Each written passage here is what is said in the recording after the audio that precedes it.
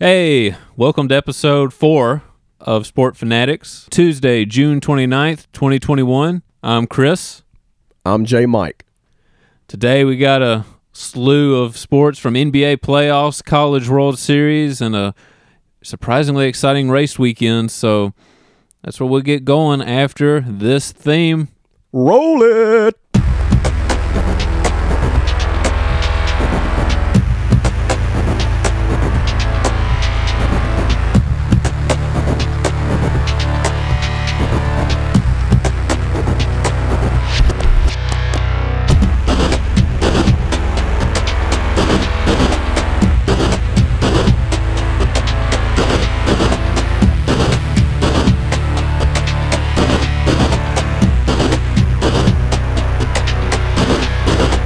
Well, Chris, let's start off the show with what stood out to you the most this weekend in the wide world of sports, in your honest opinion. Well, I mean, it was a pretty incredible weekend for sports. A lot of close games and even some great races. But honestly, the thing that comes off my mind first is NC State having to withdraw from the College World Series, had to forfeit their game against Vanderbilt. Yeah, that was a real bummer, of course, with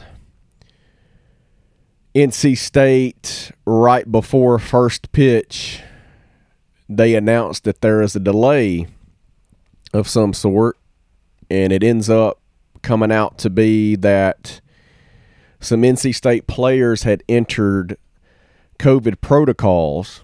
And that happened right as we were recording last week on Friday. Yeah, on Friday. That is correct. We're sitting here getting ready for a big semifinal matchup, and all of a sudden they're in a delay, and we're not sure at the moment. And the news finally breaks that NC State players had tested positive. Well, I believe it was maybe a 45-minute delay of some sort, or maybe just a tad bit under until they could figure out more details in the matter. But ends up coming out to where they only have 13 available players. That's right, 13. And I think 4 of them were pitchers, if I'm not mistaken. Yeah, 9 position players and 4 pitchers. And they used 12 of those players when they lost to Vandy. So that ended up really being their elimination game. They really needed to win that game because that's probably one reason they could not play the next day. They had used those pitchers. Yeah, and I just thought about something as you just said that, Chris, that I haven't really thought of over the weekend. If NC State pulls out that game against Vandy where they're so shorthanded, do you think that they probably would have kept Vandy in there? That's like, would they have eliminated Vandy? And then just moved NC State into the College World Series final. That way they get a day of rest. No, 2 days. Yeah, 2 days of rest, because they would have had Saturday and Sunday off. Right. So you're saying if they had won that game, right? Would they have just automatically put them in the? Well, never mind. I take that back. They would have automatically been in there. Yeah, because they wow. Okay. Yeah, they were up. They were on the winner's side of the bracket. Yeah, that's right. My fault. So, they would have automatically been in there. Now, the question is, where I thought you may have been going with that was, well, then what would have happened against State or Texas? Yeah, I believe what I meant to say was, would they – yeah, that's it. My fault. Would the NCAA would really have to force themselves to keep NC State in it had they beaten Vandy. Well, see I think that's where I was getting at. My fault on that. Automatically they would have advanced. Right. If they had won, they'd have automatically advanced. But would that really have forced the NCAA to say, "Hey, look, we really need to keep them in it now"? Since they technically beat Vandy and knocked them out. Well, I think they have two options at that point. They can either delay the 3-game series against. Yeah. I mean, I thought about that too. Now we know they would have played Mississippi State, but they didn't know that at the time. But they would have either delayed that series, or I think this is even more likely, just that it had to withdraw then. Okay. Because I mean, it wasn't even necessarily the NCAA. I think. Let me see. Yeah, the NCAA said the decision to rule NC State out was based on the recommendation of the championship medical team and the Douglas County Health Department there in Nebraska. I heard something else. Okay. I heard something else according to reports where they told the NCAA, hey, look, that's up to y'all. Y'all make your decision. What? So there's some really conflicting reports out there whether what was true and what was false. Yeah, well, I'm which is really misleading. Yeah, I'm seeing this from ESPN. Okay, so I don't know what other reports are out there. I'm just letting you know that I heard the exact opposite. I heard that they told the NCAA that it was up to them to make their decision on it, since it was their tournament. But what I didn't like about it, Chris, is they show about 12:45 Saturday morning. I mean, early Saturday morning. Just a wee bit after midnight. After midnight. I love that song, by the way. But anyway, NC State players go back to TD Ameritrade Park and gather for a group picture. It report showed.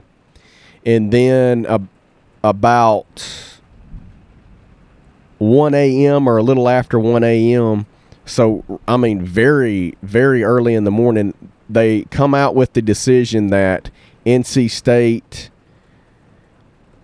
is out. They're going to have to forfeit. That winner moves on to the College World Series final game against Vanderbilt.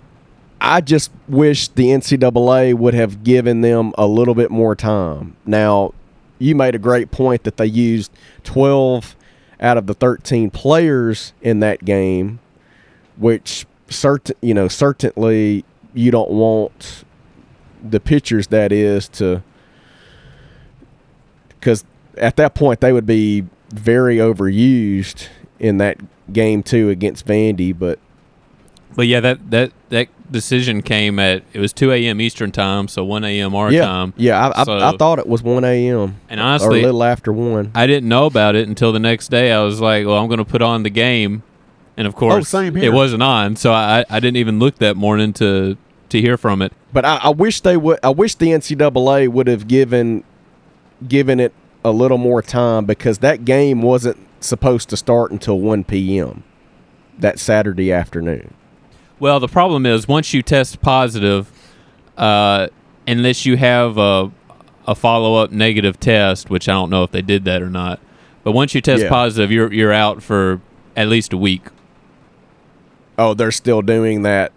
I mean, 10 day. I would assume quarantine. so. Yeah, I would assume that. I mean, that's pretty much still the default. And what I also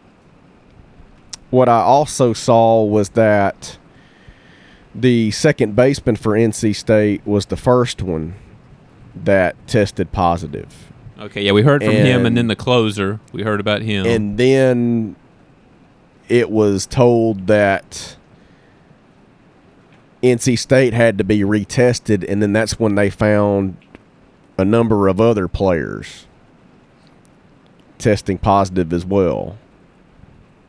So it's really just a unfortunate group of events, because that NC State team was playing really well. They were, of course, the Cinderella out of the group. Yeah, they had the most arguably the toughest road out of anybody.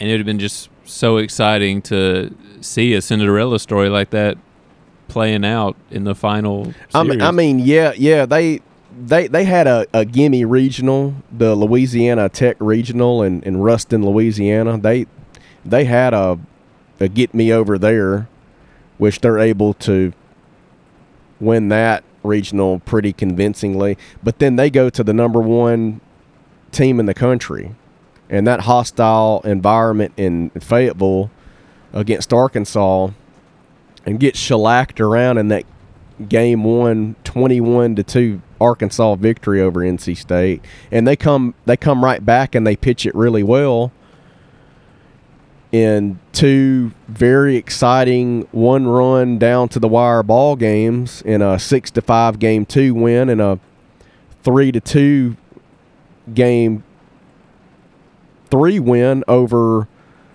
arguably the best pitcher in all of college baseball in Kevin Kopps, where top of the ninth they get that huge home run, and then they bring in the closer that you just mentioned. Mm-hmm. He comes in, shuts them down 1-2-3, sends them to Omaha, and you and I both knew that going into the College World Series, they had all the confidence in the world after beating the number one team, and they showed it when they got there. They did. It was incredible. Great pitching performances, but they started off the College World Series swinging the hot stick. They did against that Stanford team that can pitch it. They did. And so, and just to, by the way, if you hear any rain or thunder, it's currently raining cats and dogs right now. But I stepped into a poodle. Yeah, it doesn't look like it's picking up too bad though. So, but if you hear something, that's what that is. And I just looked up a little bit more to see if we had any updates on that discrepancy we were talking about, and there's really. We don't know much else. The NCAA says that it's was based on recommendation. However, the Douglas County Health Department spokesman for them, Phil Rooney, said that they did not recommend the removal, but that they would support whatever decision, like you said. So there's some conflictions there. Maybe we'll get some clarification later. So it's definitely on the NCAA, and they're just trying to save their hide, in my honest opinion. That's what I got from that anyway.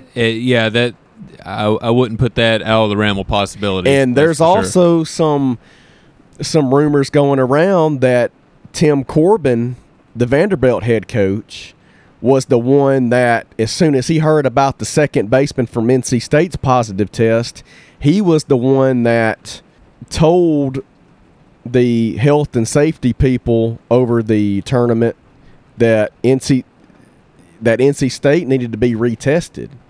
Well, yeah, it says. And so there's some rumors going around about Tim Corbin playing a major role in all of this as well. Again, which I know you're trying to protect your players, but you're going up against a team that you have to beat twice.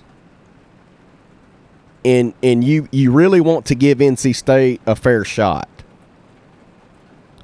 And I don't understand why NCAA lets them go out there with 13 men and play on Friday afternoon, but won't come back and let them play the next day. Yeah, and the decision is made so deadgum early that morning. I mean, if we do find out this came straight from the NCAA, then which I believe it did, then that's what I'm taken away from it. Then I would have suggested they do it earlier, like you said. Yes. When as soon as they found out that many players were tested positive, because I mean, I'll be honest, and it's certainly an advantage for Vandy right now, and we'll touch on that game from last night. Yeah, we will. But I do see here that several sources have said that the request for another round of testing came from Vanderbilt staff. It doesn't say who specifically. Yeah. So that is possible. But very eye-popping. We can criticize the timing, but that being said, with only 13 players able to go, like I would have honestly called it off earlier that day. Like even before the first game, if they only had 13 players, there's no way. Right, but yeah, that's what doesn't make sense, Chris, is you delay it for a little bit. You let them come out with 13 players. You play a full 9-inning game. Nothing more really is said after the fact that you just played that 9-inning game, and then you wait until 1 o'clock the next morning to come out with the final verdict. Right. It just doesn't make much sense at all. And let me tell you, as we're fixing to go into talking about Vandy and Mississippi State here in just a moment, if Vandy ends up winning their second straight national title, whether it be tonight or tomorrow, it looks really bad for college baseball. In my opinion, there is a big time dark cloud over college baseball, and it does not make the sport look good at all if Vandy wins tonight or tomorrow. Well, when we get into that now, yeah, that gave Vandy an extra day to rest and to watch, and able to get their ducks in a row. They were able to watch the Mississippi State Texas game to see who they'd play. Right, and really scout well, and get ready for that national championship series. So instead of having to play that final game, they were able to rest and ended up beating Mississippi State last night 8-2.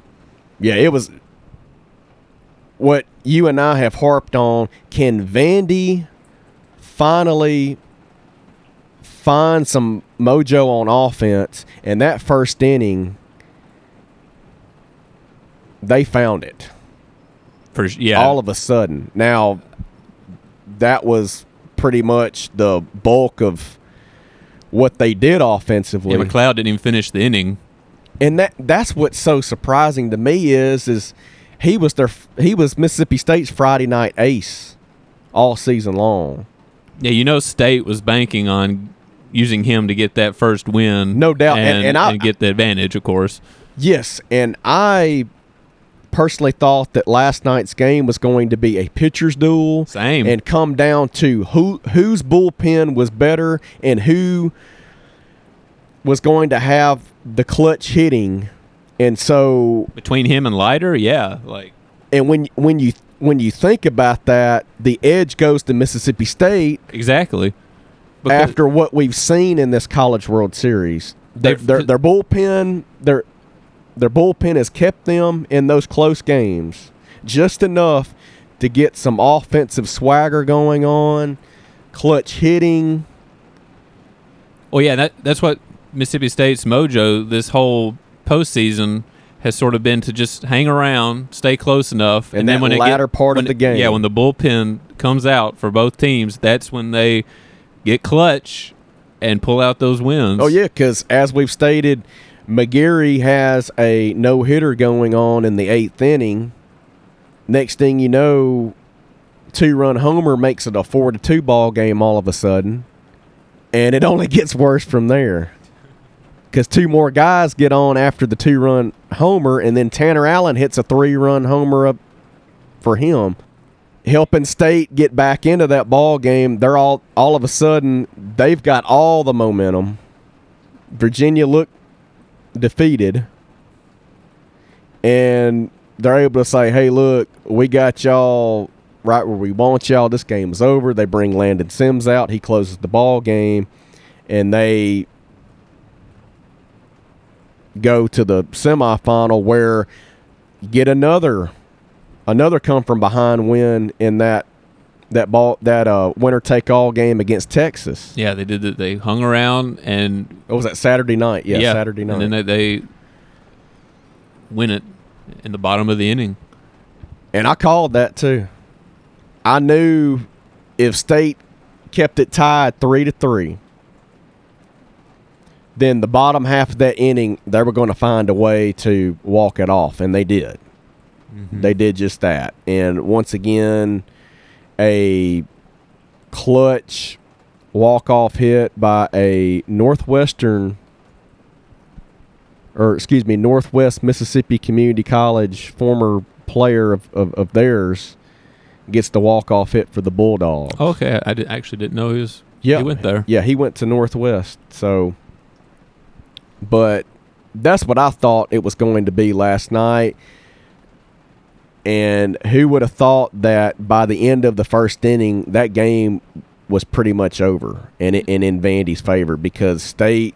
Well, considering how I mean, you got an uphill battle against a pitcher like Leiter on the mound for Vandy, who's going to be a top 3 pick. That is true, and Leiter did a good job of settling down when he gave up that home run in the first inning. He settled down and pitched a great game. Yeah. Now, I still had in the back of my mind when the bullpen came out, I mean, you never know what crazy stuff Mississippi State can do with that lineup.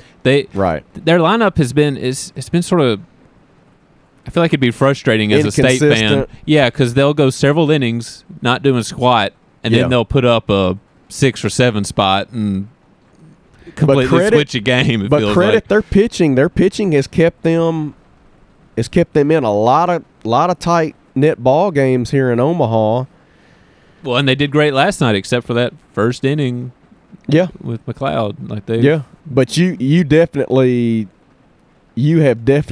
you've got to go toe to toe with a guy like Leiter, because I remember in the SEC tournament, Ole Miss gets a unbelievable start out of a reliever that they had hardly used all season long, in Tyler Myers, and he went toe to toe with Leiter. He didn't allow any runs. And that's what it'll take in that ball, and that's exactly what you needed out of McLeod last night. But he has really struggled in this NCAA tournament. He was bad against Notre Dame in the Super Regional, and he's just been bad here in Omaha. And you figured that this guy was going to be a first-round pick because of all the buzz that he was creating and what you were starting to see from scouts talking about him a lot. And then he just hits a hard bump in the road here in this NCAA tournament, which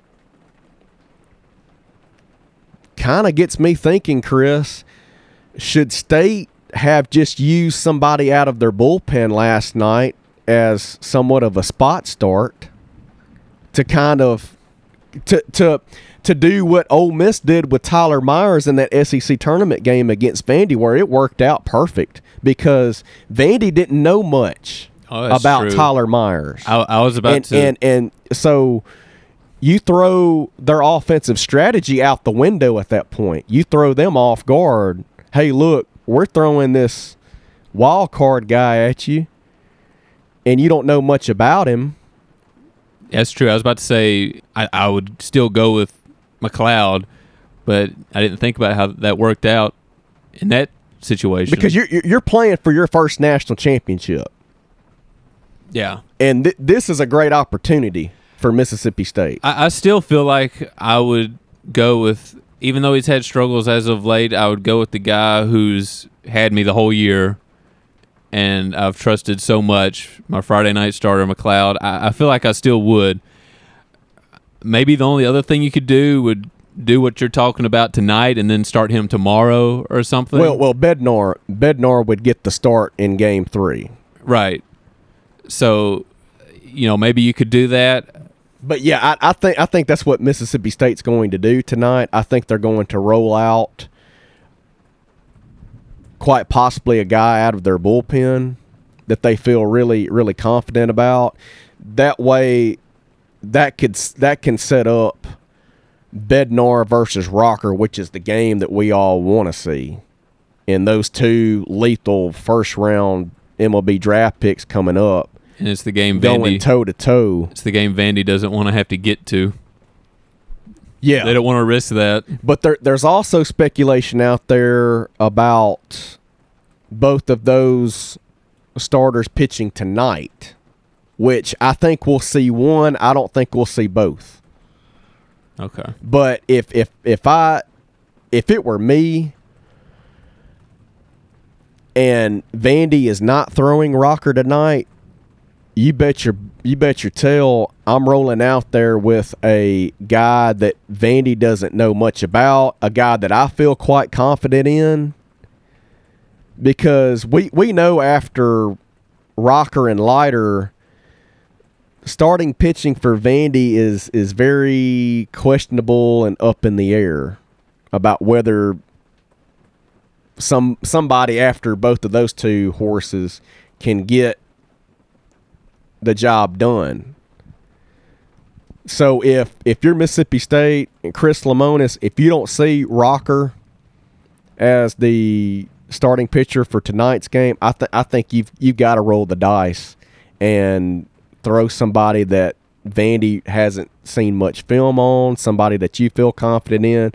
That way you can get this thing to game 3 and you can put the ball in Bednar's hands with the national championship on the line, and then you're feeling really good about yourselves if you can somehow get your offense going. Well, and it's desperation time. Yeah, which is the question mark right now for both teams, because we know both teams can pitch it really well, but the offenses have been inconsistent. We finally saw what Vandy could be capable of in that first inning, but credit State's bullpen for shutting them down pretty much the rest of the way, giving their offense a chance to get back in it. It's just unfortunate that you've got an uphill battle against one of the best pitchers in the country in Jack Leiter. Right. Yeah. Well, and another interesting thing from this, we both had a pick make it to the final. We did. I got Vandy. You got Mississippi State. Yeah. I'll stick with Vandy. Honestly, was feeling a little bit iffy on that coming into the series, but of course last night gave me some confidence. But if Mississippi State would have done what I just reiterated about throwing a guy out of their bullpen as a spot start last night, I think that game could have been exactly what I envisioned and what other people envisioned last night, it being that pitcher's duel, going down to the wire where it's up to the bullpens, whose bullpen is better, and then, of course, you base it on clutch hitting. The edge goes to Mississippi State, and that's why I like Mississippi State last night. But when you put yourself in a hole like that right out of the gate against Jack Leiter, it's not looking good for you. They lose that ball game, and now the edge is starting to go back to Vandy's side because you got the number 1 overall draft pick coming up. You got him waiting in the wings. Yeah. So how are you feeling about the series moving forward? I'll stick with Vandy. I see this game tonight going to Mississippi State. I think they find a way tonight. Game 3. Now, this is what I'm predicting, and I'm probably going to be totally wrong from a pitching standpoint. But I think that you see 2 pitchers from Vandy and State that you're not really familiar with. So it's going to be one of those games, who wants it more? And I think Mississippi State will come out more confident tonight. So I don't see us seeing either Bednar or Rocker on the mound for either team tonight. I think both coaches are saving their horses for that game 3 showdown. Right. Where you're walking out there and you've got the ELO song in the back of your mind. It's gonna be a showdown, and someone's gonna be winning the championship that night if it goes to a game 3. But I believe this is going 3. I like Mississippi State tonight because I don't think that Rocker or Bednar will be on the mound, so that makes me like Mississippi State's chances a lot better, because when it comes to hitting, I've seen more out of Mississippi State. No offense to Vanderbilt. I know y'all had a great first inning, but after that, you only mustered one more run. Right. And that was pretty late in the ball game. Yeah, 7th inning. So I like Mississippi State's bullpen way more. So why not throw one of those guys tonight and then save Bednar for that game 3? Because, of course, that gives him another day of rest. gets him ready for Game 3. And then if he has an incredible performance as we saw him do against Texas, then the national championship is yours for the taking. Speaking of which, Texas was so close to getting both of my picks in there, but they just couldn't quite do it. But that's what we all want to see anyway, is a Game 3 winner takes home the national championship, and you've got two of the best pitchers in the country going at it. And it's just a matter of who wants it more. That's what I want to see. That's what everyone wants to see in a Game 3 showdown. Now, whether we get that or not remains to be seen. But anyway, that's what I like moving forward in this series. But I do see this series going 3 games, going the distance. But I like Mississippi State to bounce back tonight with a spot start from a key cog out of their bullpen. I think he'll do a great job. I expect the bats to be a little bit better. And, of course, in that scenario where you're taking whose bullpen's better, you got to roll with Mississippi State. Yeah, I feel better about their bullpen as well. But we'll keep an eye on it, and we'll see. On Friday, we'll be able to talk about who won the thing. Yeah, so it'll be over. It's crazy. It's already that time, but we'll know by Friday. We'll talk about the winner then. All right, so J. Mike, what sort of caught your eye this weekend? Man, just another unfortunate injury that could quite possibly take a star player out of these NBA playoffs, and that was the injury that Atlanta Hawks young star Trae Young suffered in a game, in my opinion, that Atlanta really needed the other night. It was a bone bruise, right? And he steps on the ref's foot, man, and gets that bone bruise out of it. It's a bad look. It's just, very bad, because normally when I step on somebody's foot, I don't get a bone bruise. But that's just the unfortunate circumstances of these NBA playoffs with these injuries and how they have affected a number of teams. But not as much as this injury to this Atlanta Hawks team is going to determine the series all of a sudden, because Trae Young, ladies and gentlemen, we all know he's what gets everything going for the Atlanta Hawks. Yeah, he had 35 points in that game. And that's what's crazy about it, is he still had a great game. Now that can give you optimism going forward, but you're still uncertain about how well he's going to be tonight's game, because that game 4 is tonight on TNT. That's right.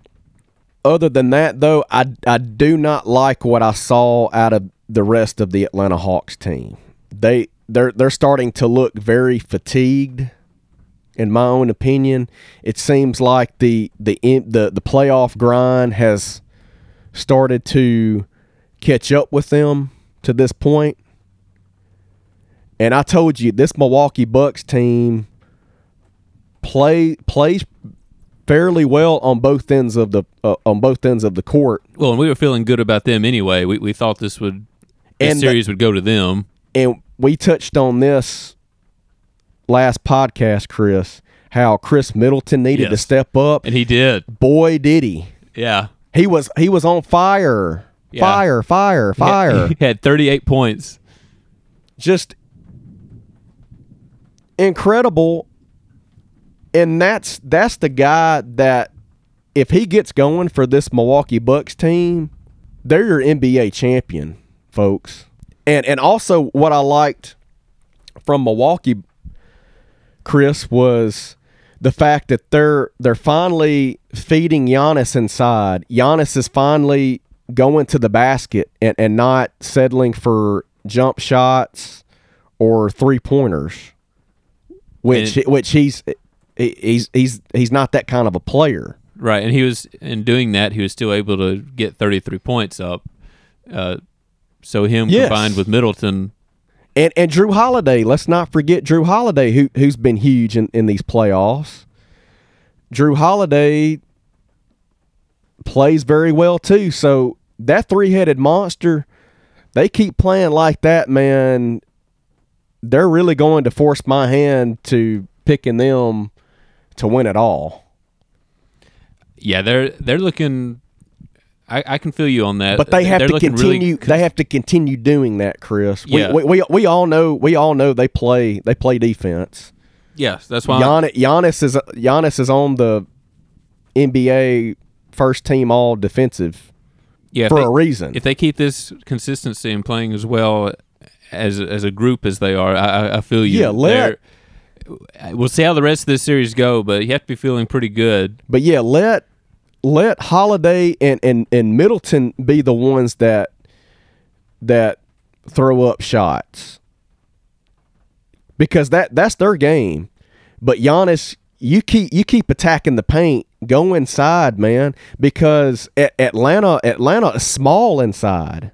Well, and this was even with Holiday having a sort of a bad day shooting wise. He did have 12 assists.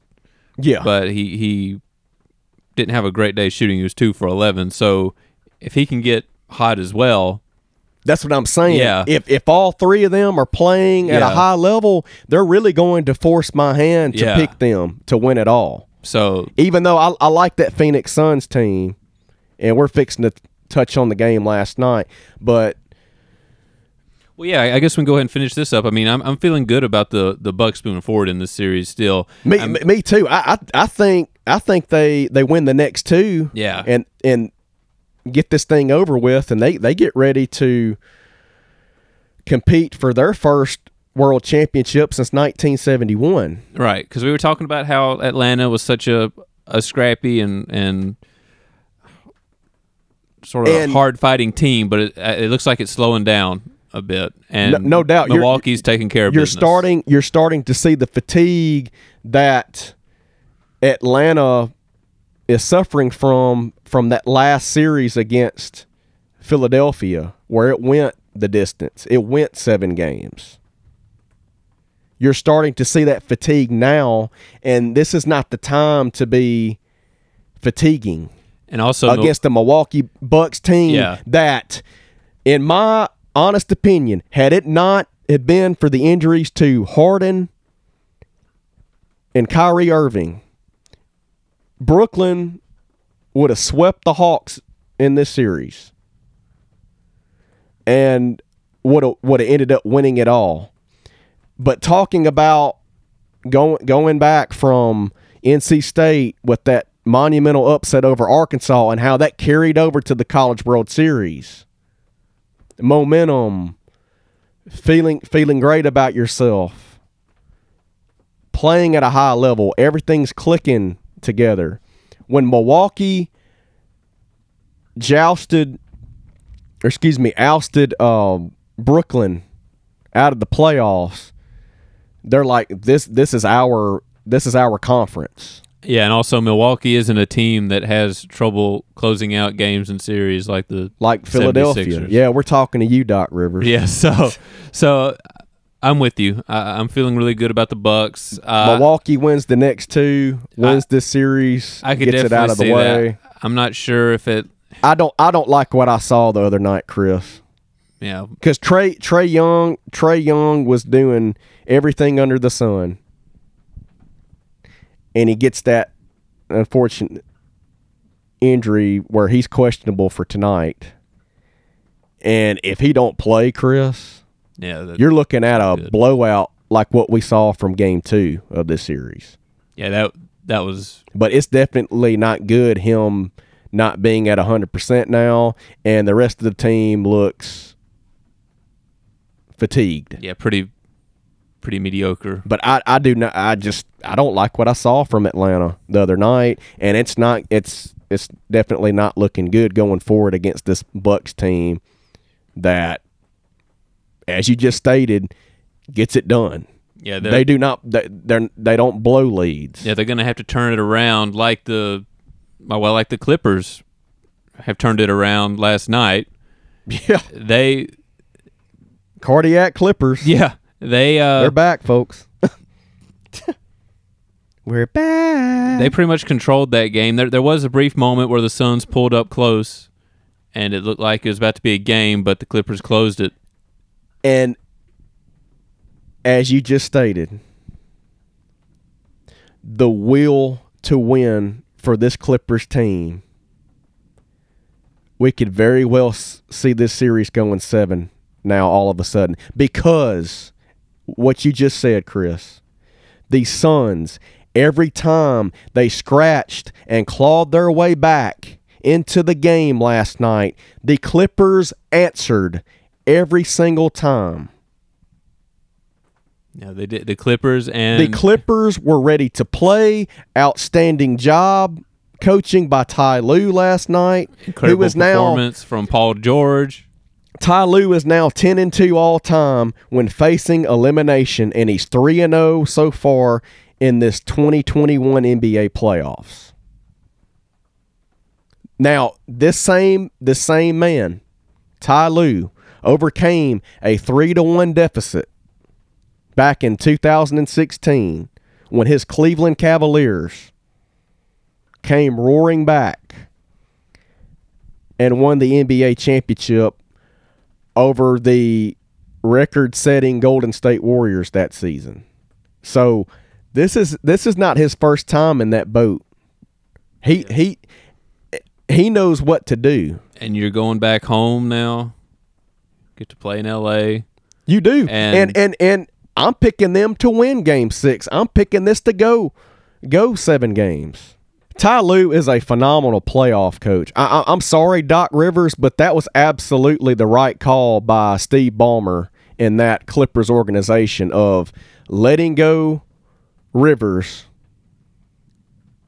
because you and I have touched on it before. He struggles in the playoffs. It's unfortunate, but it's true. Facts are facts. Bring in a great playoff coach in Ty Lue.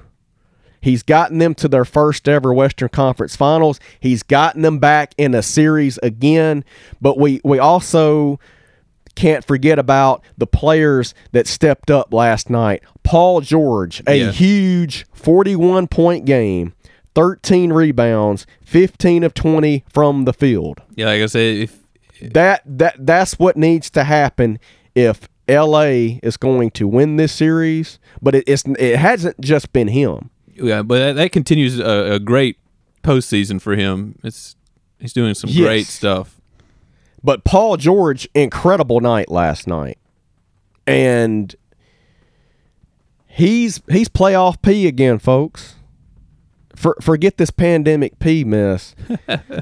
He's playing great, and I love it. I know you basketball fans out there love it as well. Paul George has been incredible in these playoffs. Outstanding game from him last night, which is exactly what LA needed to keep this series alive for them. This series is now 3-2, still Phoenix, but it's going back to LA, as you just stated. And if LA plays like they did last night, Chris, in Game 6, this thing is going 7, and I do believe it is going to happen. Well, and they also had solid performance from Reggie Jackson, and Jackson's been incredible. Marcus Morris. So, yeah, I did not see this coming from Jackson. I figured that Rondo was going to be the primary guard. I'm not sure if he has a injury that's been lingering him. It really hasn't been touched on or reported of any sort. But obviously, Ty Lue knew what he was doing with rolling Reggie Jackson out in the point guard spot, and he has done nothing but impress and show out. So that's been another great move by Ty Lue. Marcus Morris has been hobbled up by a knee issue. He plays outstanding last night. How about Big Boogie DeMarcus Cousins? We all forget about him. He stepped in for the injured Zubats. Came off the bench. Because Zubats did not play in last night's game with that injury. And DeMarcus Cousins was a big-time contributor for the Clippers last night in Zubats' absence. He had 15 points. So they just played great as a unit. And like you said, I feel good about them winning at home. And then Game 7, anything can happen. That's going to be, oh, my gosh. Yeah, the Suns. I can't wait the Suns for will a need Game 7 more in that from, series. I mean, Booker had a good game with 31 points, but they'll need more from Chris Paul. Yeah. They just didn't have as good of a night. And it's crazy how good they were offensively without Chris Paul in those first 2 games. Yeah. And he comes back, and they're just not clicking like they were. Well, we talked about that last time. We were worried how they might click. But and he's still getting his legs from under him in this series. And let me say this. The Suns had a decent game. It's just the Clippers, they shot 54.8%. Oh, yeah. It's hard to win a game against somebody who's shooting that hot. That's true. So that's very true. I mean, the Clippers may just be starting to roll again to close out this series, and if they do, feel so good for their chances. Oh, yeah, and I mean, because they've already proven it twice in this postseason where they fell behind 0-2. So why not fall behind 3-1 and then Ty Lue pulls a rabbit out of his hat like he did in that Cleveland Golden State NBA Finals in 2016 and overcome another 3-1 deficit. But Ty Lue coaching his butt off right now. Yeah. And pushing all the right buttons. But guys are stepping up for that Clippers team with injuries just hovering around that team right now, and Zubats, Morris. I'm not sure about Rondo. I haven't seen him much in this series, but I'm not sure if that's a decision by Ty Lue or if there is some lingering issue going on with Rondo. A forced decision. And, of course, we all know that Kawhi is still out. He has yet to step on the floor in this series. But you have to figure that now they're really starting to look at Kawhi like, man, could we get you back for Game 6 quite possibly? But you also, as we've touched on, you don't want to mess up the offensive chemistry that's happening with the Clippers right now. As you just stated, they had a great night shooting last night. That was incredible, and I feel good about them getting to 7, like you said. I do too. I do too. Clippers looked really focused and determined last night. I mean, right out of the gate, they punched Phoenix in the mouth. And then every time Phoenix came roaring back, LA had an answer every single time. Pulling the not so fast, my friend. But every single time LA had an answer, and they did what they needed to do to close out Game 5, to go back to LA with a chance to even up the series, bring it to Game 7. Winner take all, Game 7. Yep. Well, and to close out basketball real quick, we got some news from the Trailblazers. Yes, we do. Yes, we do. Chauncey Billups, the former Detroit Piston all-star player who won the NBA championship with the Detroit Pistons in 2004 over the Los Angeles Lakers, has now been hired as the next head basketball coach of the Portland Trailblazers. So congratulations to Chauncey Billups. I'm sure he'll do a fine job in Portland. question now is, can you get Damian Lillard happy enough, get him satisfied enough to where you can coach him and that great tandem of him and CJ McCollum to where you coach them up and you hope that you can persuade your front office into adding some more pieces to help build you a championship team, which really is what this team is lacking, is just a few more pieces. And I believe they're a title contender. But obviously, Damian Lillard is not happy with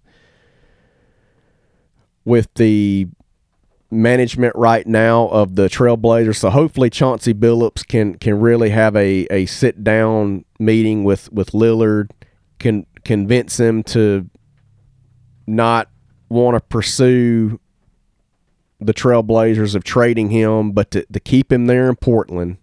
And they can really, to where they could really build something special. But I think that's a great hire for Portland. I thought it was time for them to move on from Terry Stotts because they just couldn't seem to get over hurdles in the playoffs under him. And obviously you see what's going on with Ty Lue in LA Clipperland, how he's such a great playoff coach, and he's proven it time and time again, where you figured, hey, if I go out and just get me a new coach, change up the culture a little bit, let Chauncey Billups come in and do what he wants to do, what he feels is going to be in the best interest of our team, our organization, then who knows? We might very well see Portland climb over these playoff hurdles that they haven't been accustomed to doing. But obviously, I love the move by Portland. I think it was the right hire. I just hope that they're able to convince Damian Lillard to stay in Portland and to help potentially build something special like what Phoenix is doing right now with their franchise, what Milwaukee is doing with their franchise. So, great hire by the Portland Trailblazers, and congratulations to Coach Chauncey Billups. Yeah, we'll see what they do moving forward. So, Chris, you just touched on something that really has me intrigued going forward with the podcast here. Tell us what was so exciting about racing this weekend. What happened in racing? Well, to put it short, we had the doubleheader in Pocono, which a lot of fans kind of dread because it's known for not having the most exciting races. But first, before I get to that, let me touch on something that was expected. Max Verstappen finished first in the Formula One race, and Mercedes rounded out second and third, with Lewis Hamilton second. So we're used to that. That wasn't particularly exciting. But, yeah, Pocono, doubleheader. First race on Saturday, it looked like we were about to have a repeat. Kyle Larson was in first at the end of the race. Not a shocker. Right.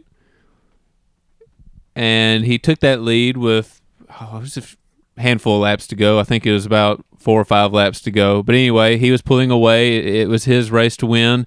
And in the last corner, he cuts a tire and hits the wall. Still finishes 9th, but that gave the win to his Hendrick teammate, Alex Bowman. So Hendrick still won, but it was a whale of a finish. It's always surprising when you see that car, the leader or whoever, cut a tire in the last turn. Yeah. All that crappy luck. Just. Mm-hmm. But you know what? Kyle obviously, Larson, you want your teammate to win it. If you can't, kind of like Ricky Bobby and Cal Naughton Jr. But shake and bake. Hey, if you don't win it, I want you to, good buddy.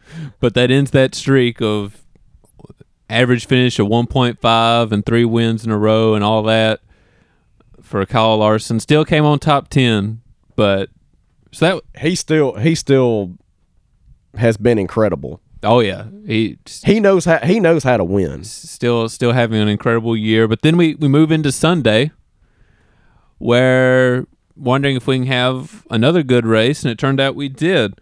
Stage 1 was okay. Stage 2, things got more interesting. But then in the end, we got a fuel mileage race where a good dozen cars or so were saving fuel for the last segment. They had just barely enough to finish the race. Some of them ran out at the very end. There were like 3 strategies going at once. Some people pitted a little bit later than those and were able to push harder. Some ran as far as they could to push really hard at the end. So we just had several strategies going on at once, and they were all merging there at the end. But Kyle Busch, who was having transmission issues, was stuck in 4th gear, won the race. He won on Sunday in that M&M's car, the Candyman. The Candyman can, and he did. Yeah, with only 4th gear. So that was impressive, and again, it was fun just to see. We haven't seen a fuel mileage race in a while, but we did on Sunday, and who knows when we'll see another one again with the stage racing. Sort of affects the strategy a bit. But yeah, it ended up being a fun weekend. Alex Bowman, Kyle Busch winning races. Also, the point situation is kind of funny. Even though Kyle Larson still had a decent weekend, Denny Hamlin still leads the points with no wins. He's barely holding on to that point lead, but Kyle Larson's still coming quick. That's amazing how that happens, too. Yeah.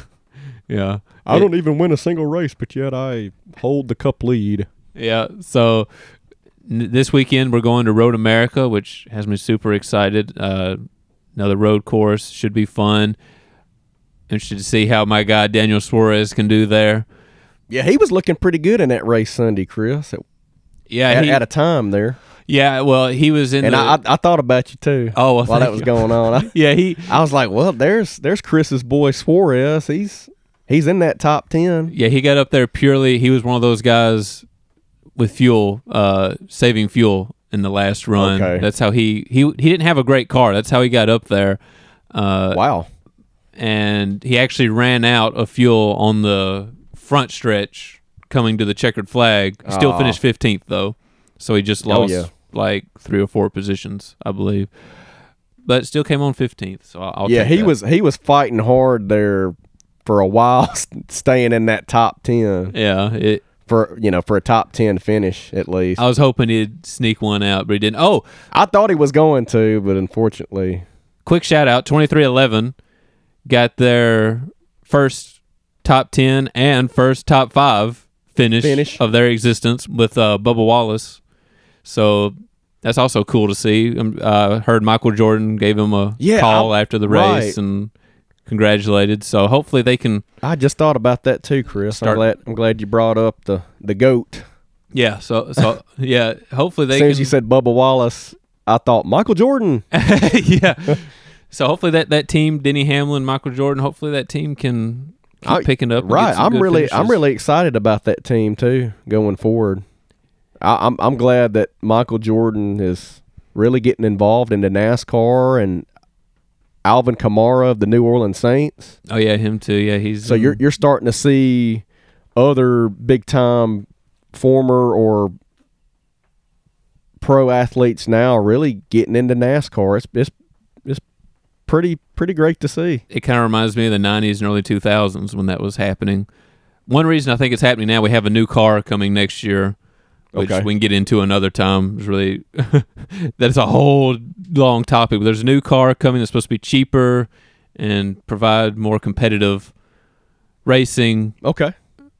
For smaller teams to be able to compete better with bigger teams, and I think that's one reason we're seeing more interest from people like Jordan. And Kamara's not owning a team, but he's working with fan relations and that type of stuff. So I think. Oh yeah, he's really invested though. And you love to see that. He's been great for the sport. But yeah, that I'm excited for all these new teams coming in NASCAR 2311. Trackhouse has really overperformed.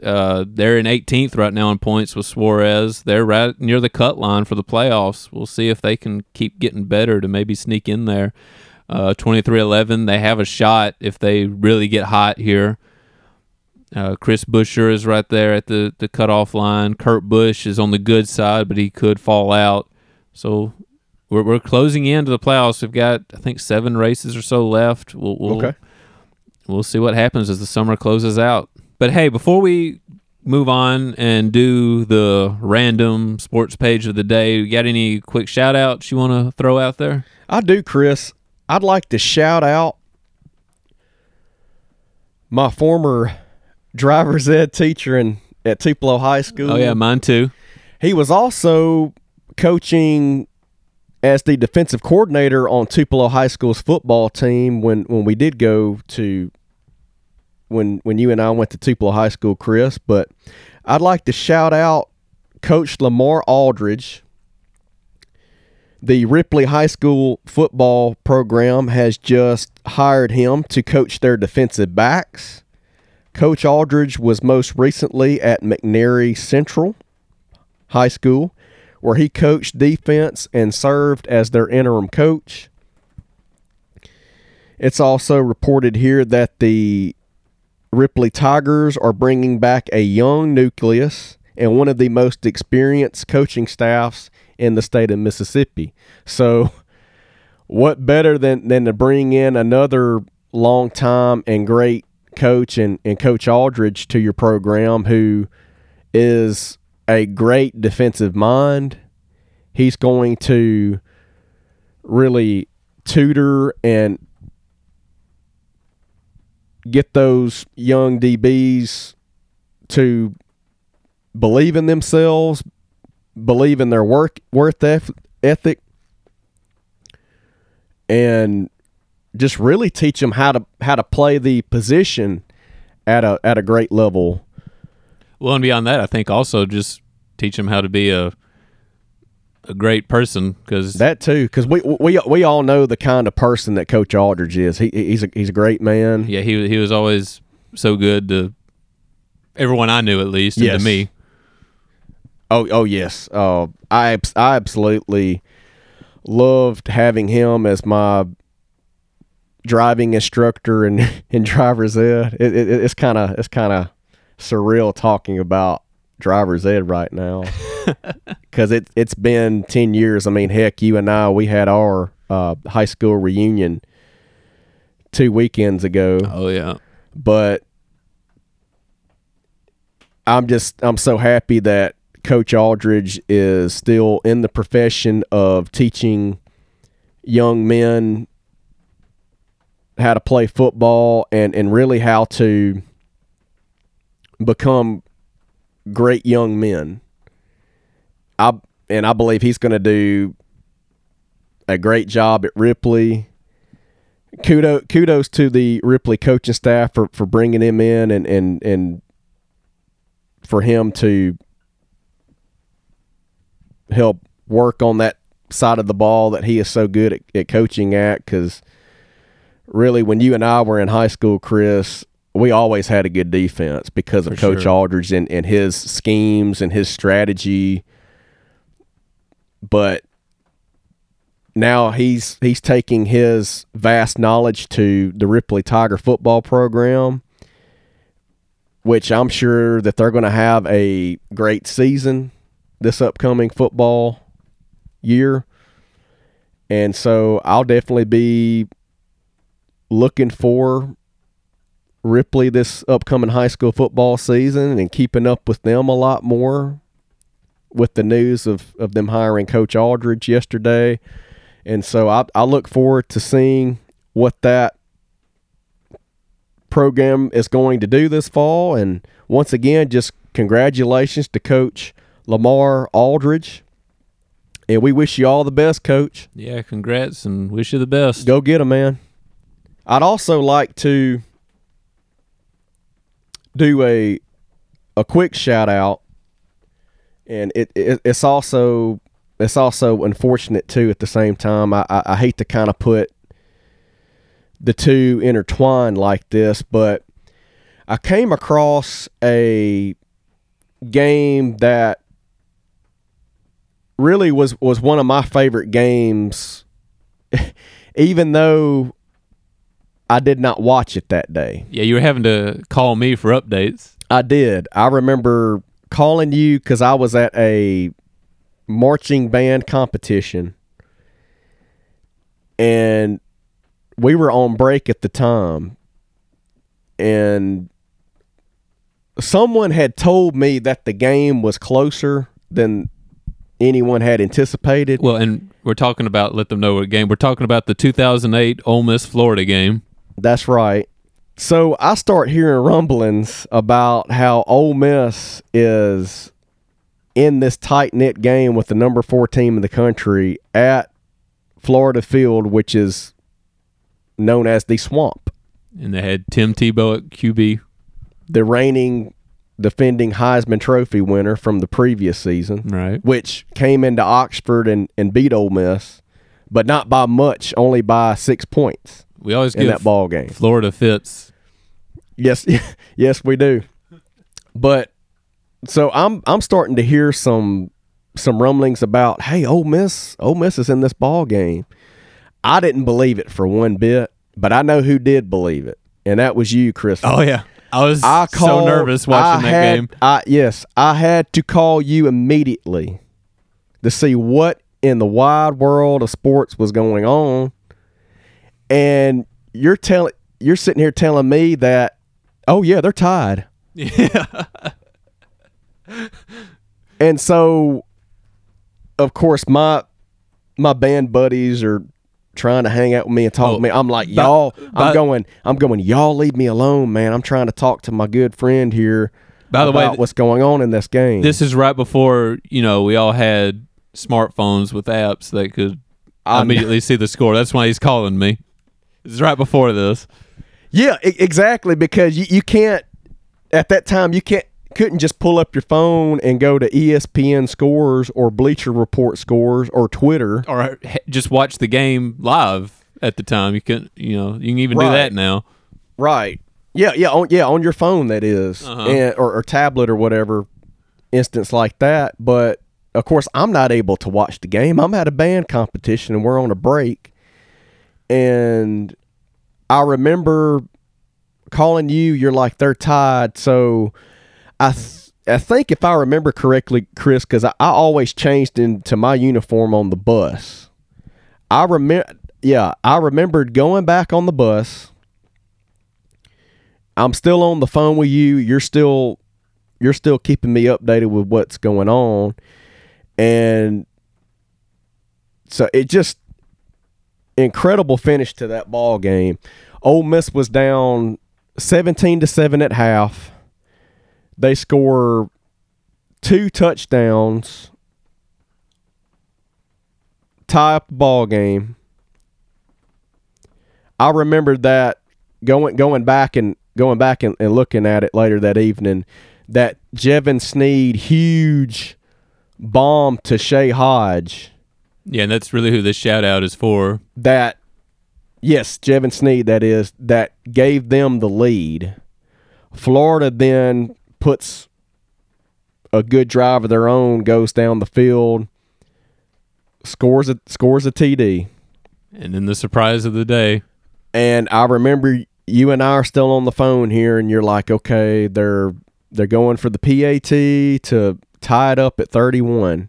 And I just remember you yelling, oh my goodness, they just blocked the extra point. Is the best time to do it.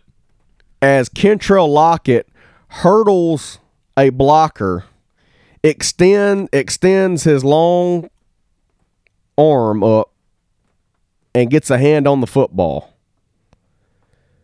to keep the score 31-30 in Ole Miss's favor. Now they go 3 and out, give the ball back to Florida. Florida is really starting to drive down the field.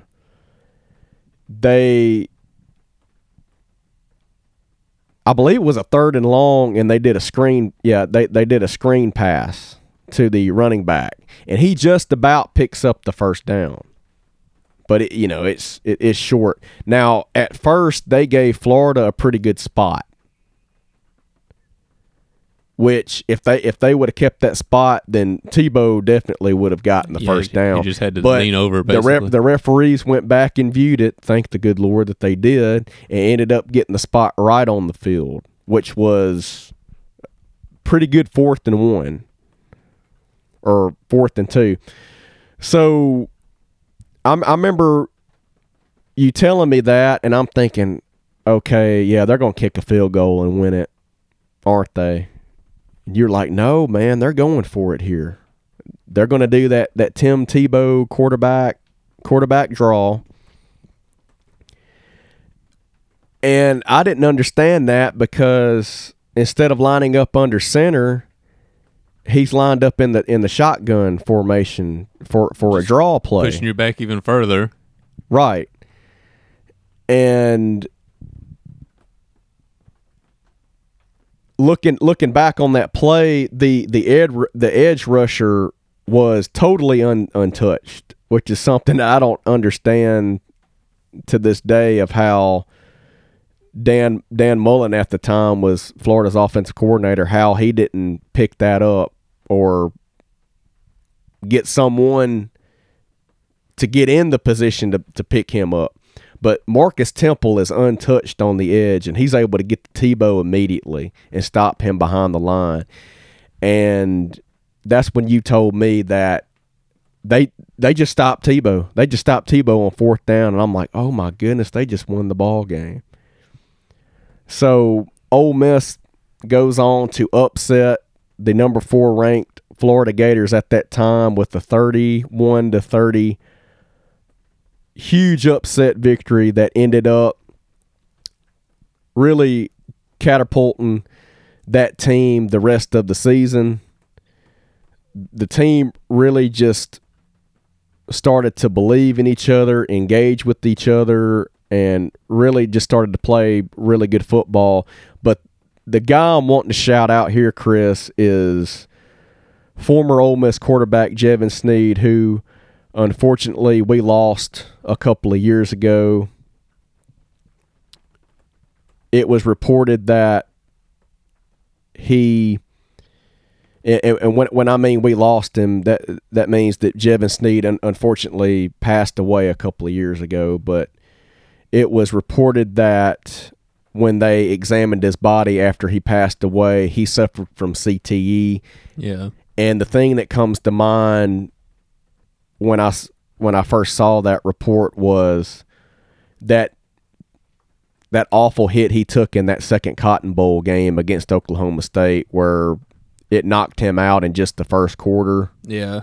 He didn't play the rest of the game, and unfortunately he lived with a lot of the effects of that for the remainder of his young life. And who knows what other hits he took in high school or wherever, just, the compounding of those hits. But yeah, that was one of the harder ones. But man, there was a while there, I mean, we thought he might be a top first round draft pick. He was on the front of Sports Illustrated, and yeah, we definitely thought that he was going to be a Heisman candidate for sure, because that coming team, back from that really good 2018. Yeah, when Nutt was coach, and it looked like Ole Miss was about to be, a top 5 team, or possibly for that year, at least top 10. And ironically enough, they got to number 4. Yeah, a year later, with all those high expectations coming in. They're number 4 in the country. They go to South Carolina. I remember that game. That old ball coach and Steve Spurrier, back when he was coaching the Gamecocks, but they upset Ole Miss that night. But how ironic that Ole Miss was number 4 in the country. Oh yeah, when they got upset. Yeah, that's right. That's right. And then thinking about just a year before, they were the ones that upset number 4 Florida.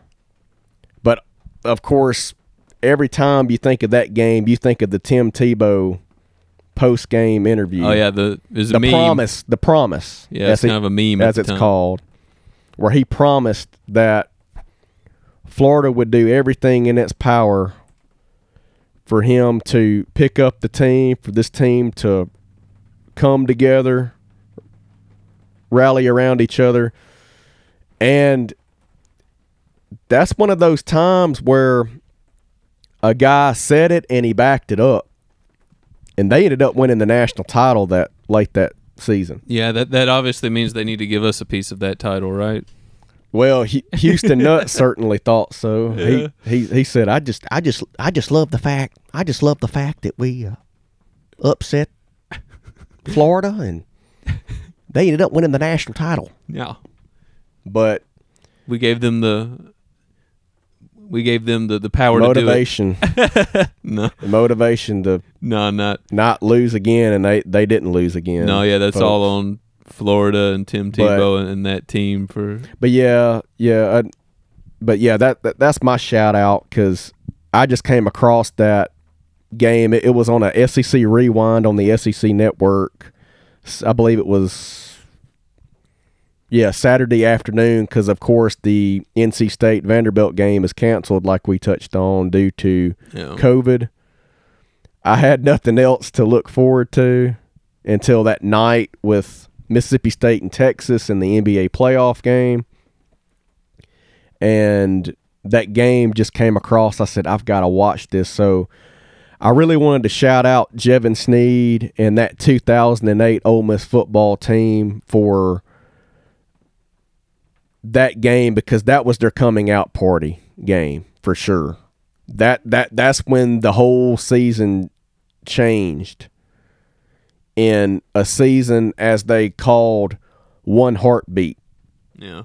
Well, and that was the motto of that 2008 Ole Miss football team. And definitely one of somewhere in my top 10 favorite Ole Miss memories.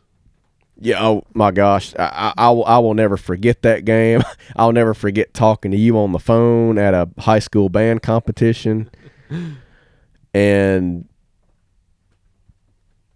just the jubilation. Even though I'm not in front of the TV watching it, but just calling you picking up the phone and letting me know what was going on. I truly appreciated you for that, Chris, and now I'm so blessed and fortunate to do a sports podcast with you, brother. But who would have thought, man, in 2008 we'd be having a phone conversation about a game that I can't even watch at the moment. Discussing sports in that manner to now 2021 and we're co-hosting a sports podcast. How about that? That's a good point. That's a good point. But yeah, it's a interesting turnaround. That's cool. But yeah, for sure. But obviously, once again, I wanted to shout out Jevin Sneed and that 2008 football team. Jevin Sneed, you gave us a game for the ages, my brother, and we just can't thank you enough as Ole Miss fans. You were etched into the history of Ole Miss football. You're etched into every single one of the member of the Ole Miss family, the hearts of all of us Ole Miss fans.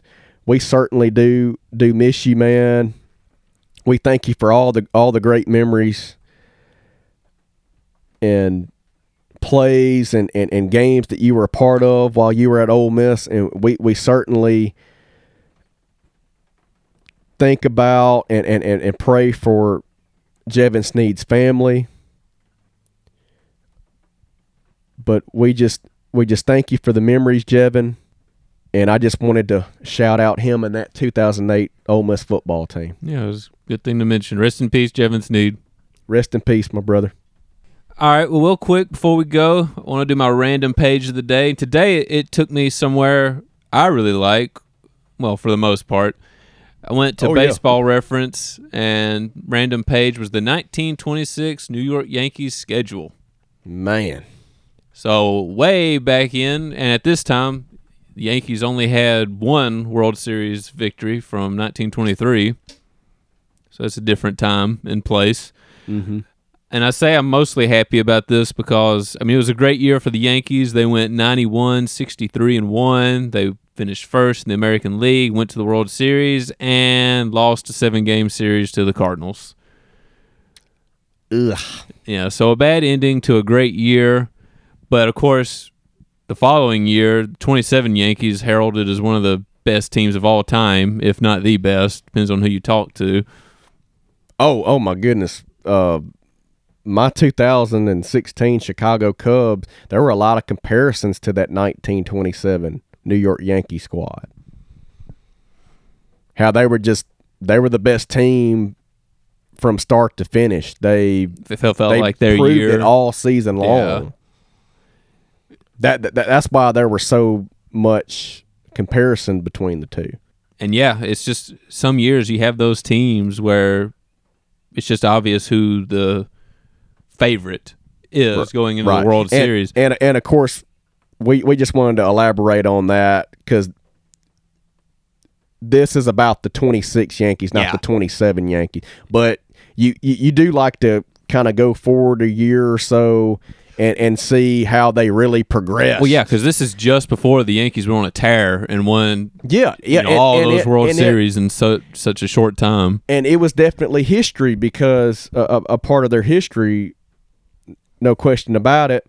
But for them to overcome losing the World Series to the Cardinals in 26, to just, as you just stated, going on that incredible run where they win, 27 World Series championships? Oh, yeah.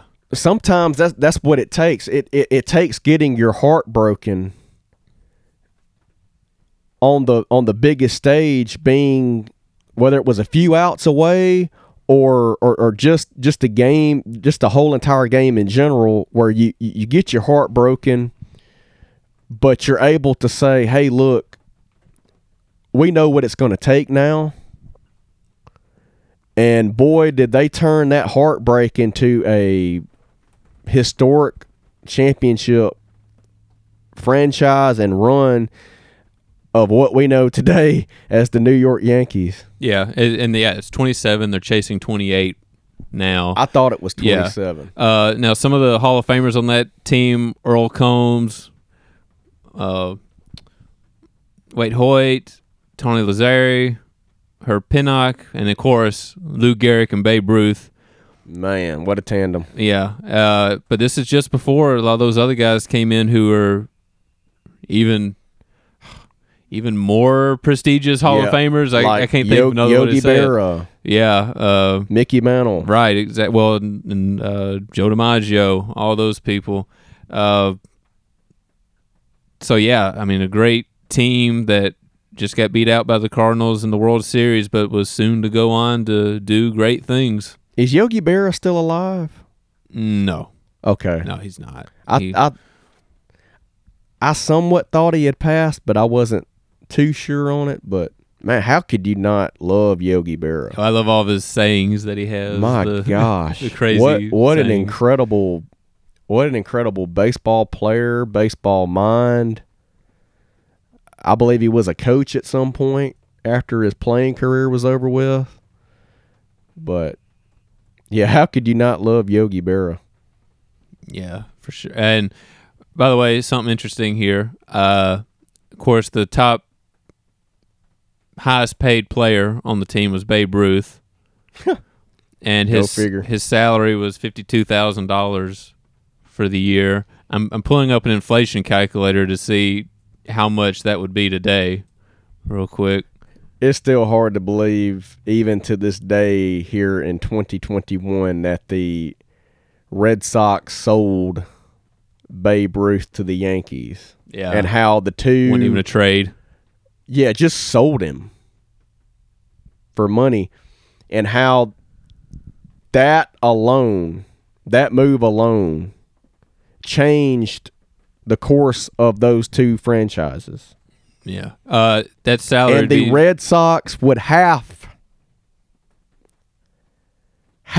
to get over the hump by beating their arch rival, the New York Yankees. Don't remind me of that. To get back to the World Series and win it. Yeah, don't remind me of that year.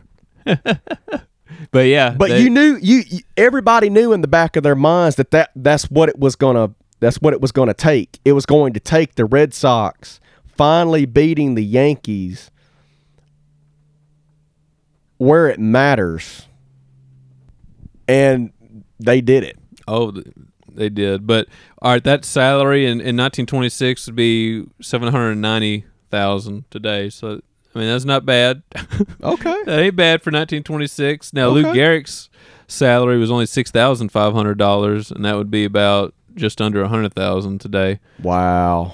But gosh, that was pretty early in his career. I think he was on the 23 team. I think he was a rookie that year. But yeah, that was a lot of money though back in the day. Oh yeah, they were doing good for Which, themselves. heck, it's a lot of money to me. 6,000's a lot to me, man. Yeah, true. Yeah, Especially after I'd the take jobs that I've worked in my life. I won't complain. Yeah. But yeah, I thought that was fun. 1926 New York Yankees just about to start historical run that we will never see happen again. Oh no, not in modern baseball. Because the times have changed, and so have the sports. So just dominance by the New York Yankees after that heartbreaking end to their season where they lose the World Series to the Cardinals. All right, well that does it for us. That's all we got to talk about today. Closing out, well, I guess we'll talk about what we're gonna look forward to. What you got? I'm looking to see if Trae Young is going to play tonight for the Atlanta Hawks. If he does play, how healthy is he going to be? Can the rest of this Atlanta Hawks team step up with him not being 100% and doing whatever it takes to win a must-win game tonight? Yeah, I'll be watching that as well.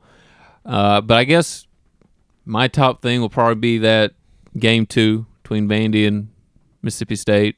See if Vandy can close out the series or Mississippi State can push it to that third winner-take-all game.